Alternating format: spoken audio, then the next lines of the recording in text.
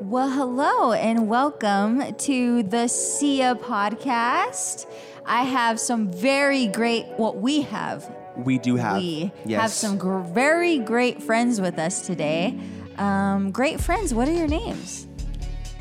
I'm Andrea. Vic. Vic as in? Victor.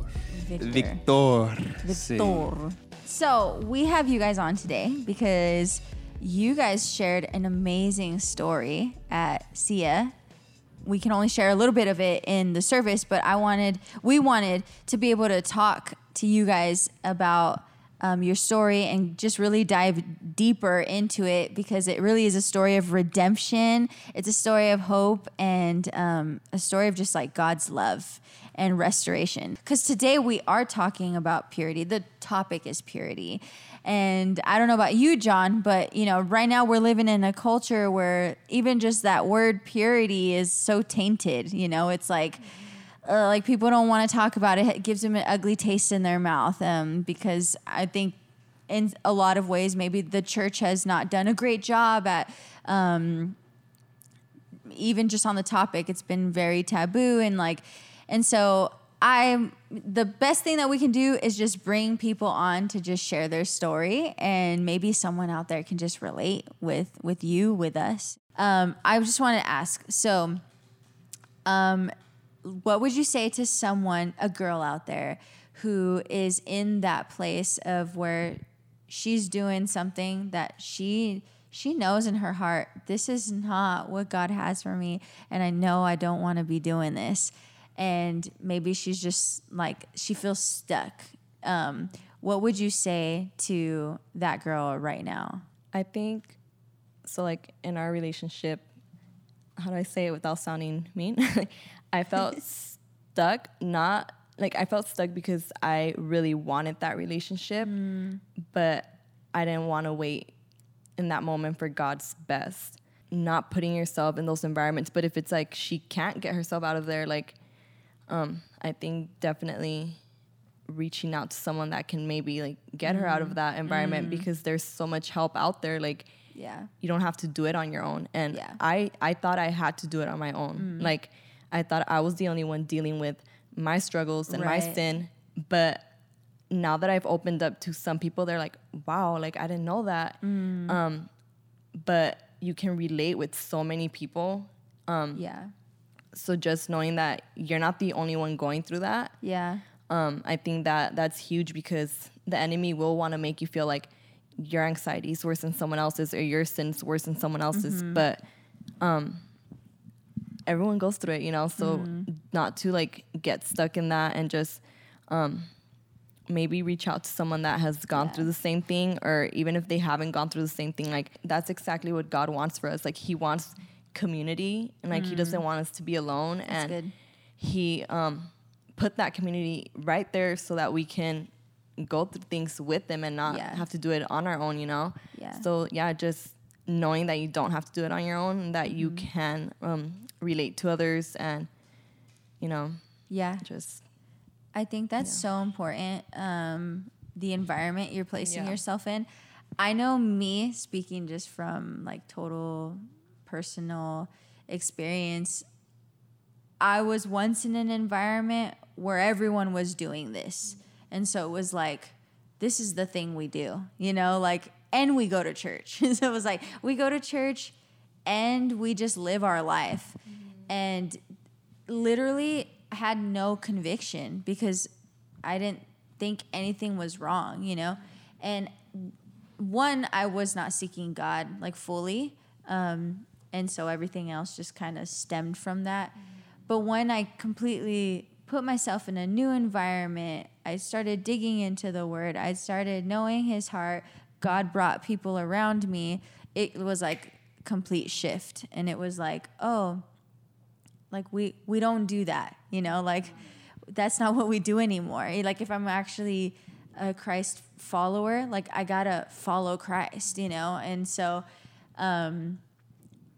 I like that you're just saying, put yourself in an environment where you're thriving, because I know that it's almost impossible. If you're just in an environment that is oh, well, it's like, don't eat out of the cookie jar, but I'm surrounded by cookies, and it's like, how am I going to not eat a cookie? There's cookies everywhere. So I think those are like really practical ways that we can get a leg up on like this walk, So, Victor, a question for you specifically as a man. What would you say to, someone watching this that has a girlfriend, and maybe he doesn't understand the depth of what it means to be pursuing a woman from a purity standpoint, and obviously if this woman is to be his wife, there's so much that comes with marriage. So what is some advice overall, whether it's marriage advice for a young man who is married or dating advice for someone who's trying to be more serious with this girl? Like what are ways that you would tell him to treat a woman correctly in, whether it is purity or just as what a woman needs in God's eyes, what would you say to someone watching right now who's in that? First is we know, we know when it's right and we know when it's not. So, if you're asking that question and saying like, am I doing it right? Or, how do I do it? Right.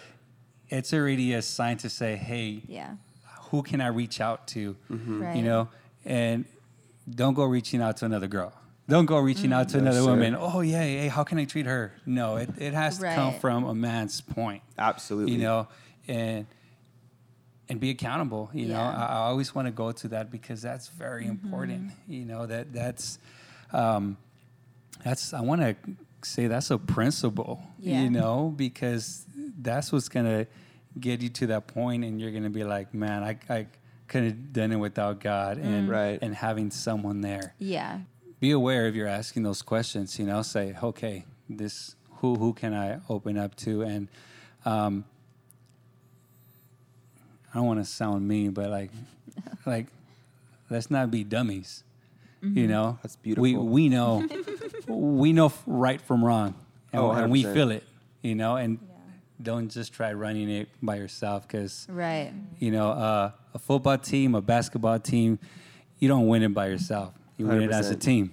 Yeah. And that's what you want, to honor God first, and that's the way you're going to be able to honor your partner, your wife, your girlfriend. You need to honor God first. What would you say, Victor? How far is too far? If you think about it twice, it's already shouldn't. Like if you're dating, someone's out here dating, and let's say they're like kissing, and then you're making out, right? What would you say the line is? Like, what would you tell your sons? Hey, you should stop before it gets here, or you're being like a knucklehead and you're going to hurt your soul. You know what I mean? Real quick, for me, I think it would.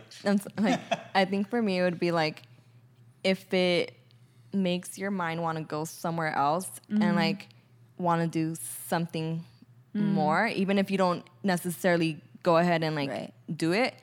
Like if it just makes your mind want to go there, like it's already too much. Yeah, Amazing. It's like, because I think like for some people, like kissing might be okay, like it will be okay for them, and that's all it is. It's like we're kissing. Yeah. Or some people it will be like we're kissing, but like, oh, this is making me feel some type of way, and like now I want to do something else, So it's like it. I think it's different with everyone, but yeah, definitely if it makes your mind want to go somewhere else, then it's not okay. Stop. Yeah, and at the moment where if your intention is a kiss, but at the moment you're kissing, you're like, well, my hand wants to do this, or I want to get closer, that's already like a stop.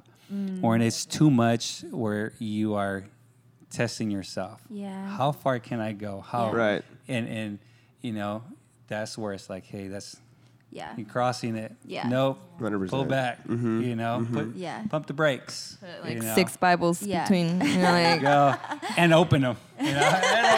Open them. Yes. 6 feet. Study distance. Bible. Ephesians 5. Yep. Just Come playing. on.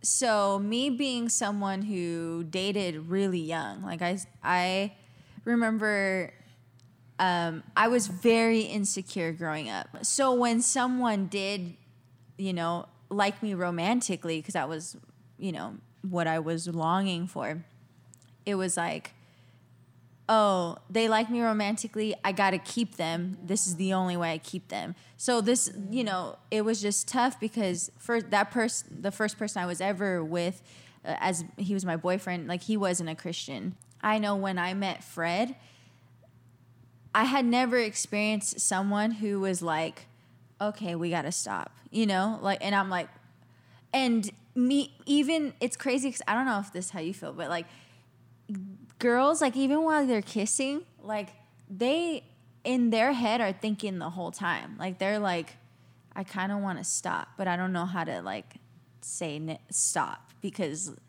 I don't want to kill your vibe, or I don't want to but I'm already feeling guilty and we haven't even gotten there yet, a lot of times we're thinking it, we're like, I want to stop, but I don't know how to, I don't want to make you feel bad, Yeah, and that's the thing, like in that moment, like you're not thinking about honoring God, you're thinking about honoring that person and how they're going to feel, but it's like, yeah, like you have to put them side by side, like God. Right. And this person, like, who does this honor? Is it honoring God or the person? Totally. Right? And it's like, it's okay to stop, but it's like you want to honor that person. Yes. And you're not thinking about honoring God. Yeah. So I think you always have to go back to, like, who is this honoring? That's good. Wow. It's not honoring God. So really it's good. like, that's it, Yeah.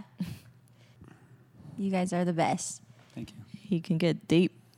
I could get deep. I could keep talking. Yeah, you're Bananas. a deep guy. No, we you're need sensitive guy, right? That's what you were saying? See. I love it, though. Yeah. Firm muscles, soft heart. That's it right there. Come on now. That's it right there. Yeah. Hey, well, thanks for being with us today, guys. Thanks for blessing us with your story, and excited to hear all the other stories that are going to come out because of this. I know that there's freedom in sharing, and there's freedom in... It definitely is. Yeah, so I know someone's going to receive that today. So thanks for listening to the Sia podcast, and we will see you guys next time.